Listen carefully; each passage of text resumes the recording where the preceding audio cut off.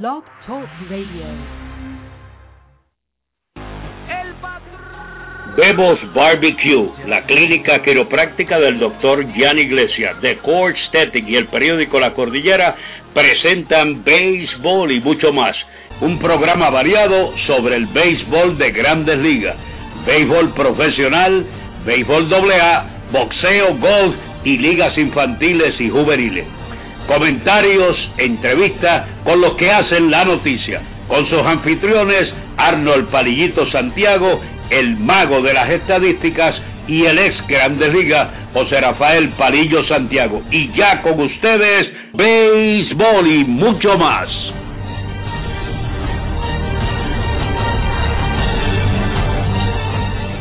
Buenas tardes, amigos fanáticos, y bienvenidos a un programa más de Béisbol y Mucho Más. Este es su anfitrión, Arnold Palillito Santiago, alias el bostoniano. En breve se estará uniendo a la cabina de Béisbol y Mucho Más el ex lanzador de las Grandes Ligas, José Rafael Palillo Santiago. Recuerda que nuestras cuentas en Twitter es @palillitoarnold, @palillo Santiago. Por ahí siempre te mantenemos informado de todo lo que está pasando en el béisbol y en el mucho más de los deportes. También dale like ya a nuestra página de Facebook, programa de radio Solo Béisbol. Por ahí siempre te dejamos saber todo lo que está pasando con el béisbol, no tanto el de Grandes Ligas nada más, también el de Liga Invernal, ligas amateur como el Beisbol AA, que mañana estaremos hablando un poquito de ese encuentro que se debe estar llevando a cabo, si la lluvia lo permite, entre Bravos de Sidra y Maratonistas de Coamo en esa final. Eso será bastante interesante, y Palillo y este servidor estaremos de seguro escogiendo por lo menos el ganador de ese primer partido y el score, porque así somos aquí en Béisbol y Mucho Más. No esperamos que se dé la noticia, sino que tratamos de adivinar la noticia, especialmente en esos scores que deben estar bastante interesantes en esta final del Béisbol AA. También, ya prontito, estaremos hablando un poquito más del Béisbol Coliseo, que está a punto de comenzar. También las ligas infantiles y juveniles que están poniendo la bandera en alto de Puerto Rico alrededor del mundo entero. Muchas banderas que se vieron alzadas en la noche de ayer, cuando el equipo de Puerto Rico, en el mucho más de los deportes de baloncesto, nuestro equipo nacional, lo que le llaman en Puerto Rico los 12 magníficos, se enfrentaban ayer contra el equipo de México a buscar esa medalla de oro. Lo interesante es que el equipo de México logró estar en el premundial debido a que el equipo de Panamá, si no me equivoco, no pudo llegar al premundial, no pudo estar ahí presente. Entonces pues le extendieron la invitación a ese equipo de México, y no solamente llegaron como invitados y se fueron como invitados, sino que llegaron como invitados y se fueron como todos unos ganadores y campeones mundiales de ese premundial, cuando lograron la victoria 91-89 ante nuestro equipo de Puerto Rico, que de verdad ya los últimos, yo diría el último parcial, se acabó el tercer parcial, estábamos adelante luego de terminado ese tercer parcial, pero en ese último, no sé, como que nuestras piernas no fueron las mejores, no se veían muy bien los muchachos, se veían bastante cansados. Ese tercer parcial lo terminamos 26-18, pero en ese último entonces lo perdimos 25-18, Barea 20 puntos, Holland 10 puntos, Carlos Arroyo 23, Ricky Sánchez, ese es el muchacho que para mí, no sé, van a tener que hacer algo, especialmente para cuando lleguen al Mundial. De verdad que Ricky Sánchez, yo creo que quedará fuera de este equipo. Sí, de verdad el equipo quiere llegar bastante lejos, hay que tratar de conseguir a alguien sobre Ricky Sánchez. Ricky Sánchez, como dicen por ahí, todavía no sabe que mide 7 pies, pero ya se le está haciendo tarde para uno, cuando uno llega a un mundial, a esperar que este muchacho se dé cuenta que mide 7 pies. Boltman estaba bastante muerto, se vio claro, casi desde que empezó el partido, 14 puntos, solamente 5 rebotes. Para mí, como quiera, sigue siendo ese jugador MVP de nuestro equipo de Puerto Rico, y como decía la prensa, el MVP de nuestra isla, definitivamente lo fue el gran Ronaldo Boltman.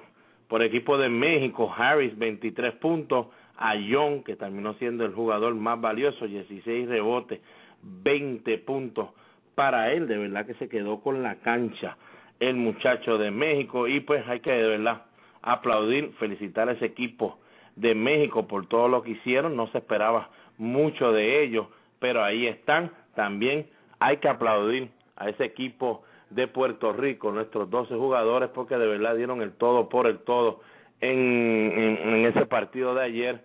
Cuando tú pierdes tan pegadito, pues lógico, duele, porque estás pegadito, pero tampoco podemos decir que fue un partido donde nos sacaron de la cancha.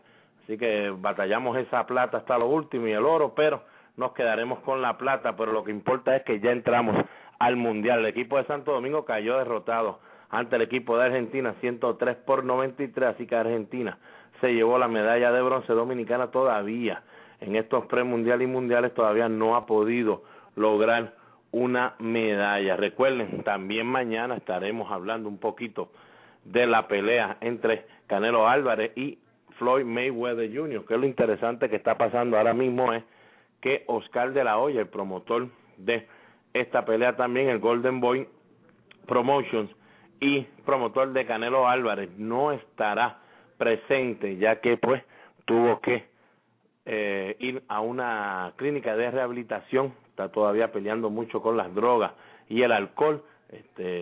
No hace mucho habíamos hablado a través de Twitter con su esposa Mili Correger, una amistad que tenemos de hace tiempito, de hace muchos años, y nos estaba diciendo que estaban pues batallando mucho con unas cositas. Ya vemos qué cosita era lo que ella se refería, pedía mucha oración, y aquí pues le dejamos saber que estaremos orando mucho, tanto por ella, por los niños y por toda la familia de él, de Oscar de la Hoya, para que puedan seguir hacia adelante con este problemita que les ha tocado. Así que mañana estaremos escogiendo quién Palillo cree que es el que va a ganar esa pelea y quién creo yo que va a ganar la pelea de parte de este lado. Ayer un poquito de lo que está sucediendo, pues el gran Derek Jeter, pues oficialmente pues el equipo de los Yankees anunció que no regresará por el resto de esta temporada y tampoco por la postemporada si el equipo llega a la postemporada, algo que ya se veía venir aquí cuando le dejamos saber ayer en nuestro programa el cambio que habían hecho por el campo corto de los Marineros de Seattle. Aquí le habíamos dejado saber que definitivamente ese cambio que le hicieron tarde en la noche tenía que venir, ya que ellos se veían seguros de que Derek Jeter no regresaría. Vamos entonces a nuestra primera pausa del programa de béisbol y mucho más de hoy, para cuando regresemos a hablar un poquito de lo que está pasando alrededor del béisbol con Palillo Santiago, y también hoy vamos a estar hablando del itinerario que le queda a los equipos que están peleando en la Liga Americana por un puesto de llegar a la postemporada. Mañana estaremos haciendo lo mismo, pero con los equipos de la Liga Nacional. Así que vámonos a nuestra primera pausa y cuando regresemos, entonces estaremos hablando de béisbol de las Grandes Ligas. Esto es béisbol y mucho más.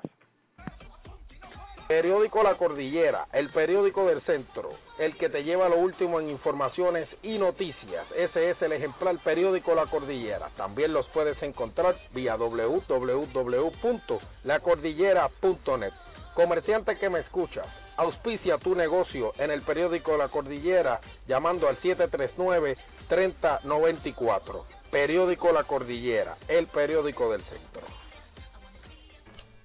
Bebos Barbecue en la Marginal Los Ángeles le ofrece el mejor pollo de todo Puerto Rico. Además, puede disfrutar de su bebida favorita en un ambiente familiar. Si la comida es de Bebos, me la llevo. Teléfono 787-791-1577. Bebos Barbecue. Angel Sport, fabricante de uniformes deportivos y estampados de camisetas y gorras, en la zona industrial del Comandante en Carolina. Richard Pérez, su propietario, y sus atentos empleados los atenderán personalmente. Con su email angelsportpr@yahoo.com. Teléfono 762-0030 o el 752-3930. Angel Sport, el hogar de los deportistas. Calidad, cortesía y precios al alcance de su presupuesto. Decol Aesthetic y su propietaria Katy Calderón les invita a rejuvenecer en cuerpo y alma con sus servicios de masaje relajante, faciales, tratamientos corporales para adelgazar y para la celulitis, depilación facial y corporal. embellece ahora con un servicio único de uñas en acrílico, gel, manicuras y mucho más. Tenemos las mejores líneas de productos para el cuidado de tu piel. Recuerda, Decol Aesthetic en Vía Mirta, DS1, Villa Fontana en Carolina, frente a Walgreens de Plaza Carolina. Teléfono 787-675-7032. Decol Aesthetic. Si tienes dolor o incomodidad en la espalda y no puedes disfrutar de las actividades diarias, solo hay un sitio que puedes visitar: la clínica quiropráctica del Dr. Jan Iglesias. Tratamos artritis, bursitis, espasmos, dolor de hombros, dolor de espalda, rodillas, tobillos, manos, codos, fascitis plantar en los pies y ajustes quiroprácticos y terapia de láser. Clínica quiropráctica del Dr. Jan Iglesias en Riondo, Bayamón, con el teléfono 787-251-1751. Aceptamos planes médicos. Recuerde, la clínica quiropráctica del Dr. Jan Iglesias. Bueno, regresando de la pausa, queremos también dejarle saber a nuestro hermano y amigo Yadier Molina, Benji Molina y Cheo Molina, a toda la familia Molina, una pronta recuperación a su madre, doña Gladys. Tuvo que ser operada de emergencia en una de sus piernas. Lo último que sabemos a través de ello es que está bastante bien su madre, lógico, siempre pidiendo mucha oración, por tanto por ella y por toda la familia. Esperamos entonces que pronto se recupere doña Gladys, primero la salud, luego entonces pues que se reincorporen sus hijos a sus diferentes equipos, así que esperamos que todo sea un éxito para la familia Molina y pues como siempre aquí estamos nosotros, Beisbol y Mucho Más, para siempre llevarlos a todos en una oración, así que le pedimos a todos que corran la voz y eleven una oración para la madre de los Molina, la señora Gladys. También ya está casi terminando el sorteo tanto de novatos de la Liga Invernal de Puerto Rico como el sorteo que los equipos estuvieron agarrando jugadores del equipo de Manatí. Mañana le vamos a traer todo completito. Ya tenemos a nuestro amigo Joshua Vázquez y Irán Torraca del Nuevo Día. Ambos me están texteando y dejándonos saber también a través de Twitter los jugadores que han sido escogidos. Por encimita podemos decir que el equipo de los Leones de Ponce escogió de Manatí a Iván de Jesús, a Eduard Camacho y a Víctor Caratini. También los Gigantes de Carolina cogieron a Rubén Gotay, Juan Centeno, el receptor, y el del Velázquez. El equipo de Mayagüez de Manatí cogió a René Rivera y a Alberto Santos. El equipo de Cagua cogió de Manatí Nelson Figueroa y Iden Nazario. Ya Víctor Caratini, como todos saben, el jugador que más alto fue escogido en el draft pasado de las Grandes Ligas, confirmó que estará jugando desde el primer día con el equipo de los Leones de Ponce. Había sido escogido en el sorteo de jugadores por el equipo de Manatí, pero entonces este año estará jugando con los Leones de Ponce. Yo diría que posiblemente en Ponce tratarán también de usarlo como receptor, ya que el equipo de Ponce está en decadencia de un buen receptor. Le pueden dar la oportunidad a Víctor Caratini y posiblemente por eso no agarraron a Juan Centeno. Pero mañana le estaremos hablando un poquito más y entonces la lista completa de todos los jugadores que fueron escogidos, tanto entre novatos como de ese equipo de Manatí. Ahora sí, le vamos a dar la bienvenida al programa al ex lanzador de Grandes Ligas, José Rafael Palillo Santiago. Buenas tardes, Palillo.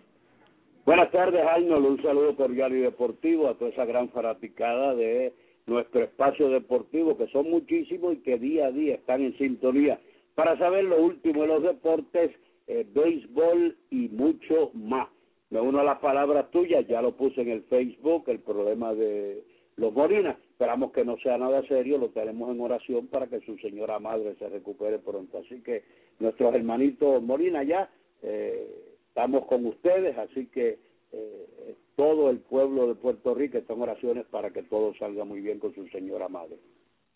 Bueno, Palillo, rapidito, vamos a hablar de unas notitas que pasaron ayer en las Grandes Ligas antes de entrar de lleno al itinerario que le faltan a los equipos que están peleando para entrar especialmente en la Liga Americana. Mañana entonces estaremos bregando con la Liga Nacional. Palillo, ayer Aníbal Sánchez, tremendo labor la de Aníbal Sánchez, todo el mundo estaba un poquito gritando cuando esta temporada el equipo de Detroit le dio un montón de dinero, especialmente ese contrato a Aníbal Sánchez. Mucha gente no pensó que Aníbal Sánchez valía ese dinero. Yo de verdad todavía no creo que vale ese dinero, pero por lo menos ahora el equipo no se debe sentir tan mal, Palillo. Ayer ganó su juego número 14, tiene 14-7 en la temporada con 2.50 de efectividad, lanzó 7 entradas y un tercio, ponchó a 10, no permitió carrera, Palillo, y en las últimas 10 partidos tiene 7-0 con 2 puntos de efectividad. La pregunta es, Palillo, ¿qué tú crees? Aníbal Sánchez habrá empujado a Justin Verlander para que Verlander tire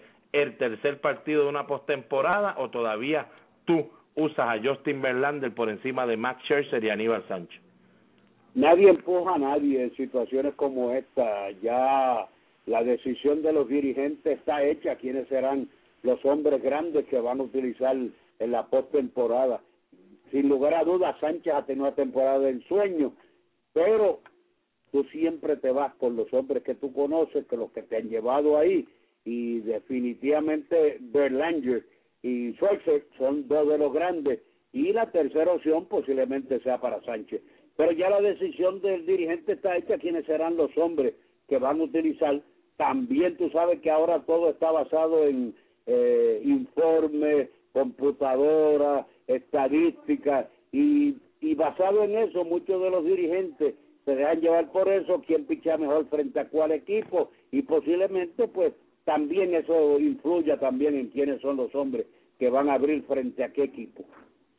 Bueno, estoy contigo, Palillo. Para mí todavía Aníbal Sánchez lo visualizo como el tercer lanzador para el equipo de Detroit en una postemporada. Lógico, sí visualizo a Max Scherzer, por lo menos con lo que ha hecho esta temporada, lo visualizo abriendo el primer partido, no a Justin Verlander. Lógico, ustedes saben que Jim Leyland es el que decide lo que va a hacer, solamente él sabrá lo que va a estar haciendo para ese primer juego en una postemporada. Pero si miras a veces los números, el número que más impresiona en cuestión de Max Scherzer, no importa el 19-3, sino que en 194 entradas y un tercio le han pegado solamente 139 indiscutibles, 215 ponches. Verlander, 192 entradas y 2 tercios, casi 3 entradas menos lanzadas que Scherzer, y le han pegado 190 indiscutibles y solamente 182 ponchetes. Mirando esos números, Palillo, yo me voy a ir que por lo menos la decisión de no usar a Verlander como número uno no me debe sorprender si escuchamos al equipo de Detroit haciendo eso. No me extraña tampoco, debe ser el hombre abridor, Verlander segundo y tercero Sánchez. Eso es lo que yo visualizo, que posiblemente el dirigente esté utilizando en ese primero juego. Bueno, Palillo, ayer Yasiel Puig pegó cuadrangular, el número 16 de la temporada, es la cantidad más alta de un novato en el equipo de los Dodgers desde el 1994, cuando Raúl Mondesi pegó también 16. Palillo, ahora mismo está Yasiel Puig bateando 3.40, tiene un OVP de 4.04, 16 jonrones, 36 remorcadas, pero como tú sabes, Palillo, va para posiblemente una postemporada. ¿Qué cree Palillo que vamos a ver de un Yasiel Puig en una postemporada, su primera, 22 años de edad? Se ha ponchado 83 veces en solo 87 partidos.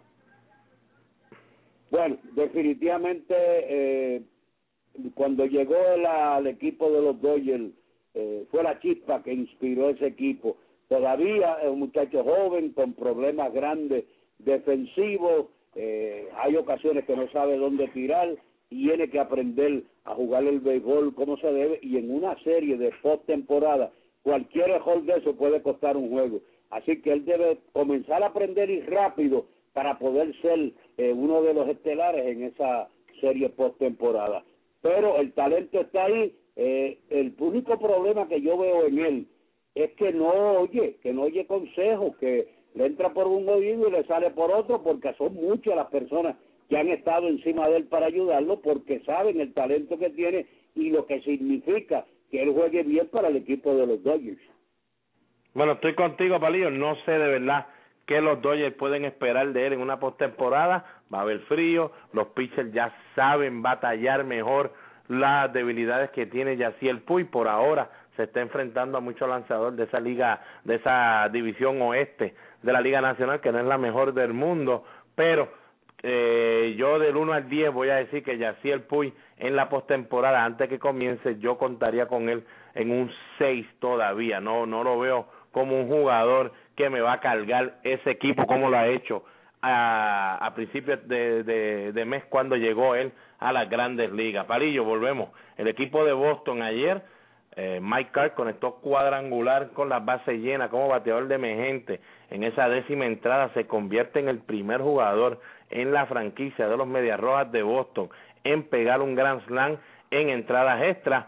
Koji Uhiara, ese ya el Koji Uhiara está en otro mundo, 34 bateadores retirados seguidos y estableció el récord para el equipo de Boston. Dominaron 7 carreras por 3 a Tampa. Palillo, el equipo de Boston ahora mismo tiene 89 victorias, le faltan 15 partidos.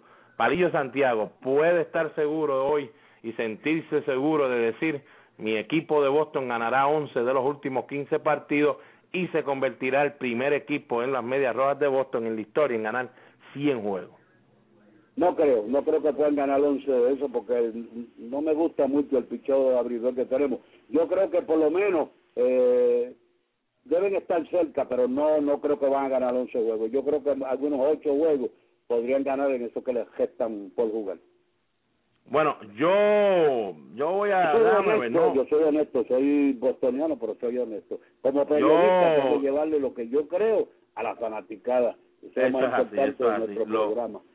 Los 3 juegos que van a jugar contra el equipo de los Yankees este weekend, yo le puedo dar por lo menos 2 de esos al equipo de Boston debido a cómo están jugando, especialmente contra el equipo de los Yankees, y le toca jugar acá en Fenway Park, pero todavía le faltan 6 partidos contra el equipo de los Orioles, que ese yo le puedo dar un 3-3, Palillo. Le quedan 3 con el equipo de Toronto, creo que le pueden ganar 2 al equipo de Toronto y 2 con los Colorado Rockies. Yo diría, Palillo, que ellos pueden ganar 9, pero 11 lo veo bien difícil. Creo que pueden terminar con 9 victorias más que Palillo. Eso serían 98. Creo yo que para lo que vivió este equipo de Boston el año pasado, 98 eso es, olvídate, otro mundo. Yo estoy de acuerdo contigo. Yo no creo que va a llegar a las 100 victorias, pero están cerca. Algunas 97, 98 victorias. Y todo lo que tienen que hacer es jugar 500 y ahora para abajo, y estamos claros y contentos, porque los bostonianos están súper contentos. Y los Yankees son por primera vez fanáticos de Boston. Así mismo es, Palillo. Bueno, el equipo de Texas, Matt Garza, otra mala salida con el equipo de Texas. Ya su efectividad en septiembre es de 7.36 de efectividad, solamente 4 entradas, señores, duró Matt Garza contra el equipo de los Piratas. Entonces ese equipo de los Piratas que llegó a Texas, un parque difícil, un parque pues que la ofensiva siempre es la que sale reluciendo, porque el parque para eso llama, especialmente ahora que todavía está bastante calientita la situación allá en cuanto al clima. El equipo de los Piratas, Palillo, barrió de una forma increíble a ese equipo de Texas. Matt Garza, Palillo, quien fue cambiado antes de julio 31 para que cambiara las oportunidades de este equipo de Texas y los mantuviera a buen paso, 3-4, 4.46. ¿Qué me tienes que decir al respecto? ¿Salió ganando Texas o salió perdiendo? Bueno, yo creo que salió ganando. Todavía Garza es un buen pitcher, tiene buenos recursos.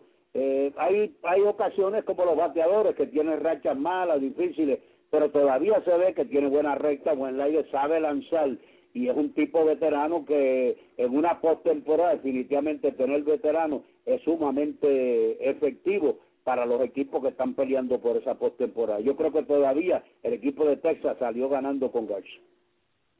Bueno, Palillo se va con que el equipo salió ganando. Yo de verdad le voy a decir, no voy a decir que fue una mala movida. Necesitaban un lanzador, era el mejor lanzador que había en el momento, el mejor deal fue lo que pudieron ellos entonces agarrar. El equipo de Boston trató y no pudo, pero si nos vamos a mirar un poquito en cuestión de los 2 lanzadores que fueron los más importantes cuando vino la época de hacer cambios, tanto en agosto como en julio, Matt Garza contra Jake Peavy. Jake Peavy ahora mismo 3-1 con 3.50 de efectividad con el equipo de Boston. Definitivamente ha ayudado un montón, al igual que José Iglesias ha ayudado a ese equipo de Detroit. Garza con sus 3-4, pues es fácil uno decir, bueno, Palillito, a lo mejor es porque no está Nelson Cruz, pero es que desde que Nelson Cruz no está, usted tiene por lo menos la ayuda de un Alexis Ríos, y Alexis Ríos estaba teniendo 301 con 4 cuadrangulares, 13 remorcadas y un OVP de 3.47, mucho más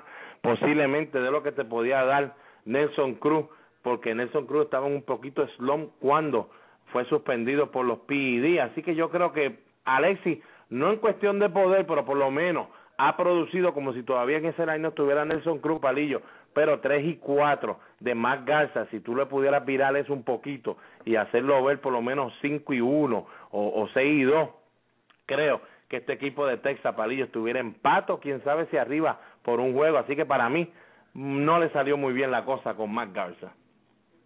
Bueno, no ha trabajado bien, vamos a ponerlo eso, ellos necesitaban un lanzador con urgencia y lo mejor que estaba en el mercado en ese momento era Peavy y Garza. Ellos se decidieron por Garza, posiblemente no fue la mejor decisión ahora que está 3-4, pero definitivamente yo entiendo que Garza tiene el talento para ser un ganador en ese equipo de Detroit, así que todavía no podamos decir que fue una mala jugada hasta el momento, todavía faltan algunos 12 o 15 juegos, pero de todas maneras Garza debe ser uno de los abridores en la postemporada del equipo de Detroit.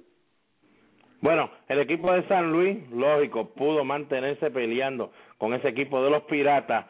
El equipo de San Luis ganó ayer 5 carreras por una, tremenda labor de Lance Lynn. No se llevó la victoria, pero lanzó 6 entradas, donde permitió una carrera que no fue limpia, ponchó a 10, el equipo no tenía a Yadier Molina, pero con la victoria todavía se mantiene con esa ventaja de un juego en el primer lugar de la división central. Palillo, hoy va a estar lanzando Joe Kelly, el otro novato, que desde que lo pusieron en la rotación ha sido, olvídate, un as completamente, un ace que ellos nunca pensaban que lo podían tener. Joe Kelly, en las últimas 10 salidas, Palillo, tiene 8-0 con 1.70 de efectividad. Palillo, con todo y eso que el equipo de los Piratas ganó 3 partidos corridos a Texas, de verdad que el fanático de San Luis se debe sentir bien tranquilo con lo que está sucediendo y con lo que viene, porque tienen buenos abridores. Bueno, eso es así, estoy de acuerdo contigo, deben estar sumamente contentos por los abridores que tienen, estoy de acuerdo contigo en ese aspecto. Bueno, el equipo de Kansas City, Palillo, un juego importantísimo ayer, tanto para el equipo de Cleveland como para el equipo de Kansas City.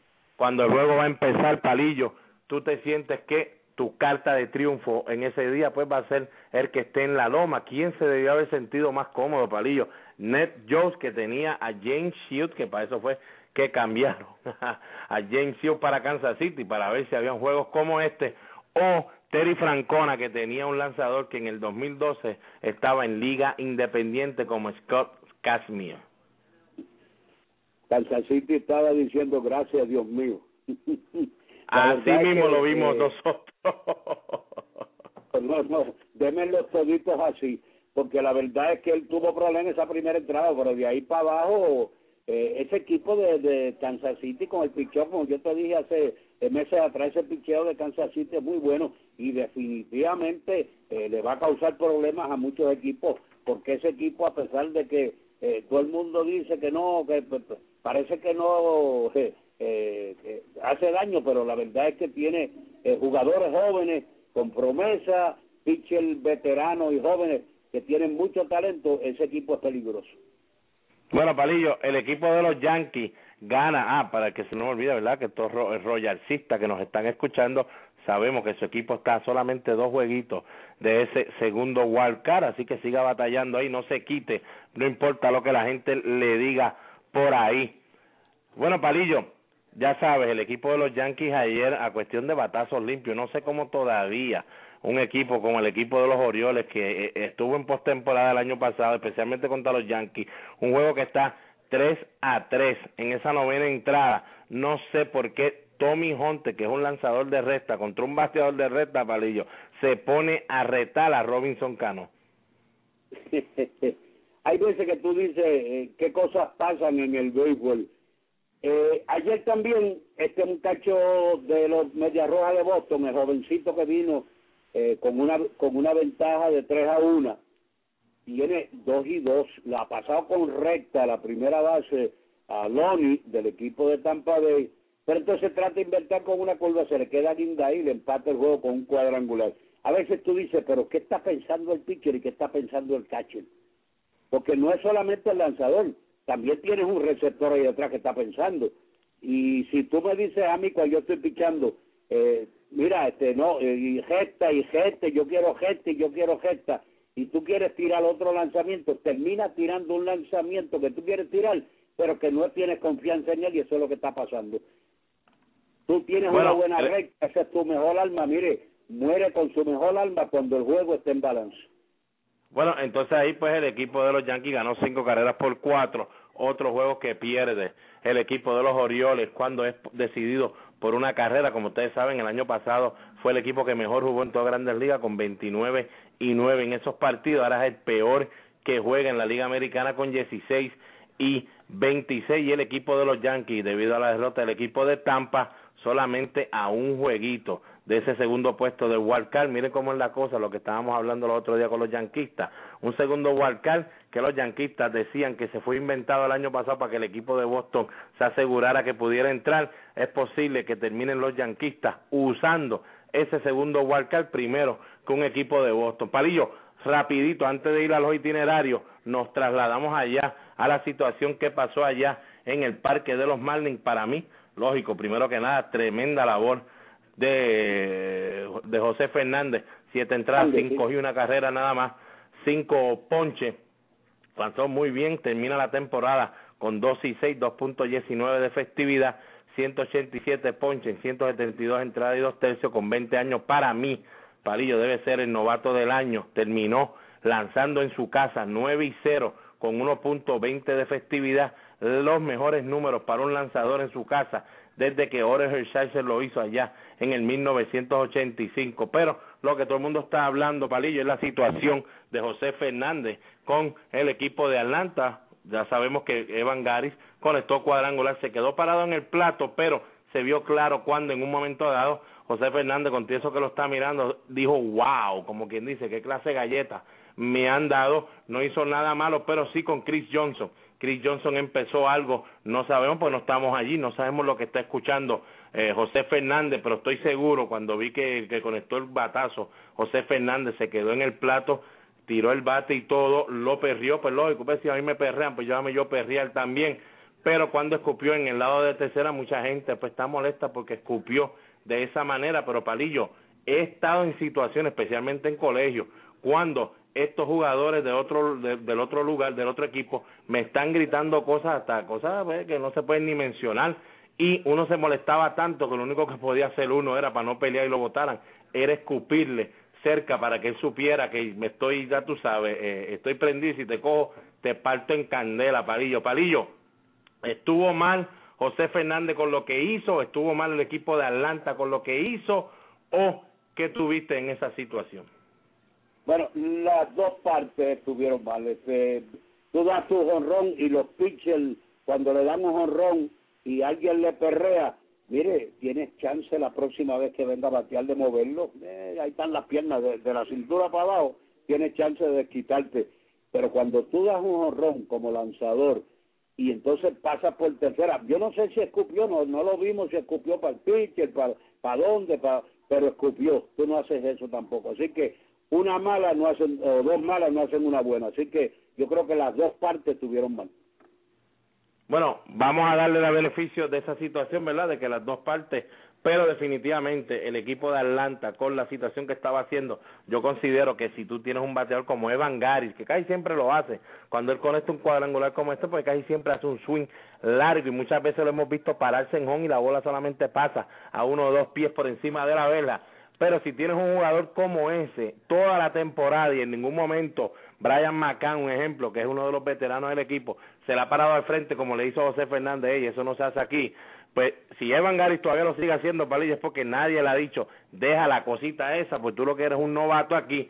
Pues mire, si su equipo perrea, le está abriendo la puerta al otro equipo, especialmente ese lanzador, si es un lanzador nasty, para que entonces te perree todo el día. Así que ambos en su manera tuvieron su culpa, pero el equipo de Atlanta fueron 2 jugadores contra 1 haciendo su perreo. Debe buscar la forma entonces Macanda, la misma vez que habló con Fernández, hablar también con los jugadores de su equipo. Bueno, Palillo, ahora sí, vamos a hablar rapidito de lo que tiene que ver los itinerarios. El equipo de los Orioles, Palillo, que está ahí en batalla por ese segundo wildcard, esta gente pues ya ninguna está pensando en el este de la Liga Americana debido a cómo está jugando el equipo de Boston. Palillo, tienen 3 juegos con Toronto, tienen 6 juegos todavía con el equipo de Boston, le quedan 4 también con el equipo de Tampa Bay. Palillo, ¿cómo tú ves las oportunidades de Baltimore?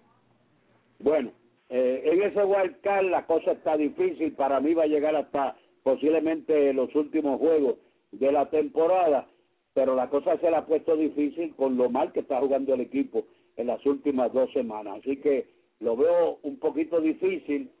Cuando tú tienes, a ellos le restan, ¿cuántos juegos dijiste? Le faltan 6 juegos contra el equipo de Toronto, le faltan 6 juegos contra el equipo de Boston, que ahí hay 12 partidos y los 4 que le restan 16. Con el equipo de Tampa, 16. De los 16, los más fáciles que tiene el equipo, eso es hoy, que está con los Yankees, que también le han hecho la vida difícil a ellos, y los partidos que tienen con el equipo de Toronto, que a pesar de que Toronto no está jugando una buena temporada, es un equipo peligroso. Así que los 3 partidos más fáciles que tiene son frente al equipo de Toronto. Los otros no son tan fáciles con el equipo de Boston, así que la cosa se le pone un poquito difícil al equipo de los Orioles, para mí.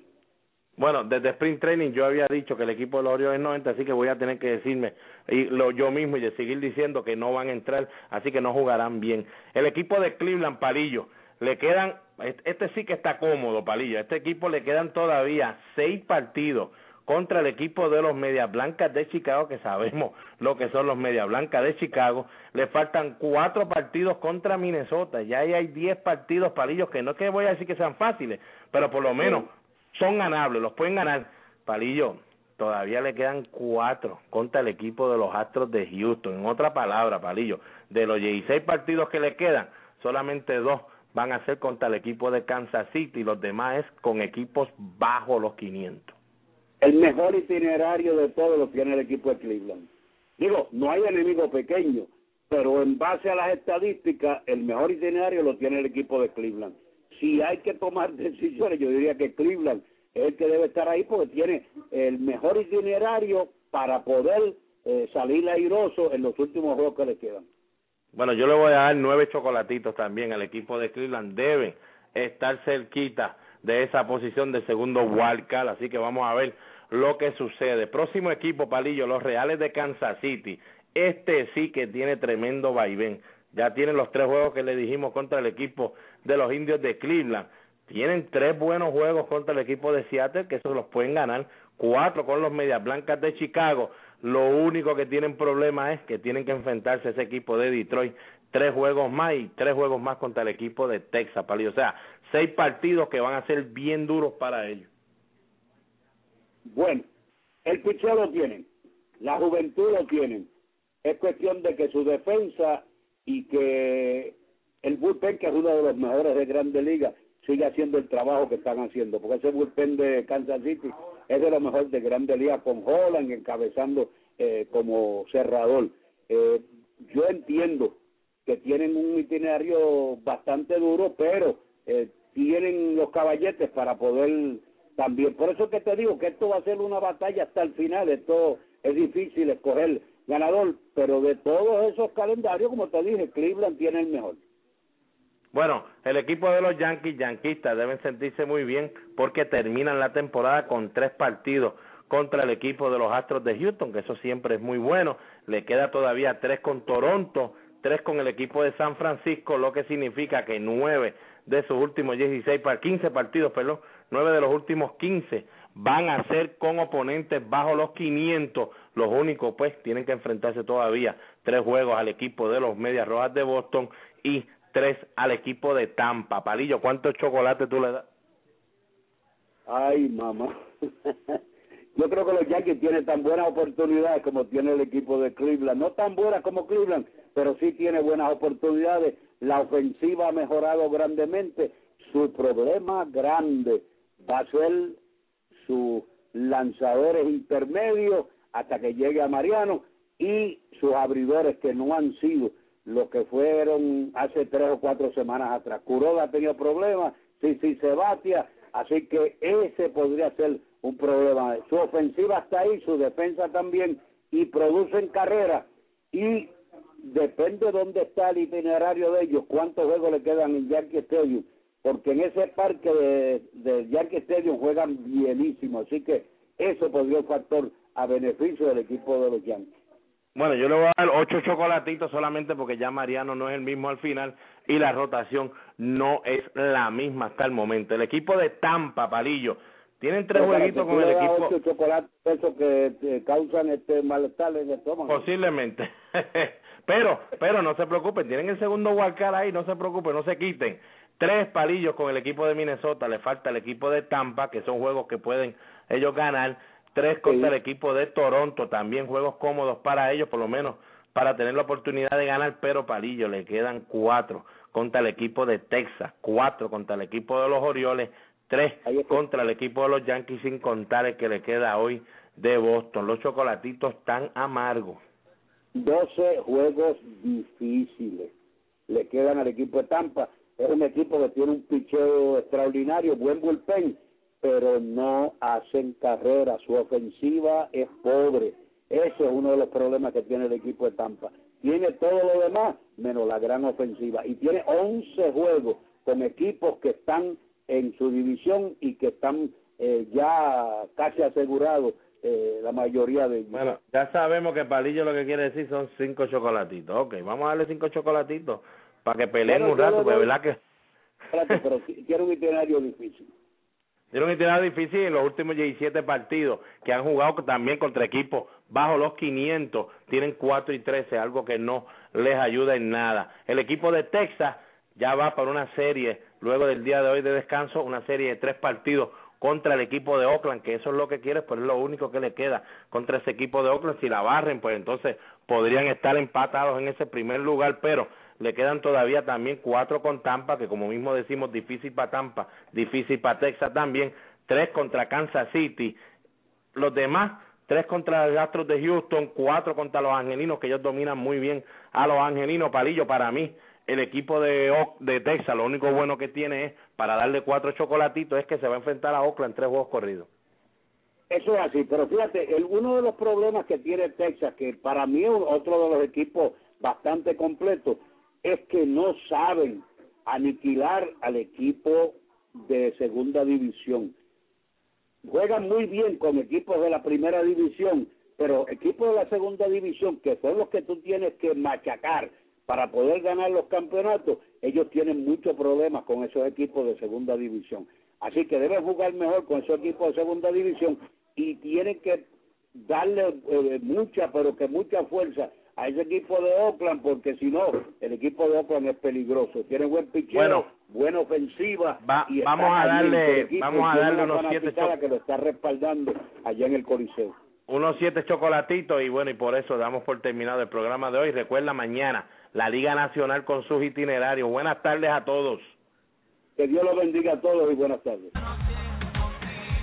Bebo's Barbecue y la clínica quiropráctica del Dr. Jan Iglesias, The Call Aesthetic y el periódico La Cordillera presentaron Beisbol y Mucho Más, con los experimentados comentaristas Arnold Palillito Santiago, el mago de las estadísticas,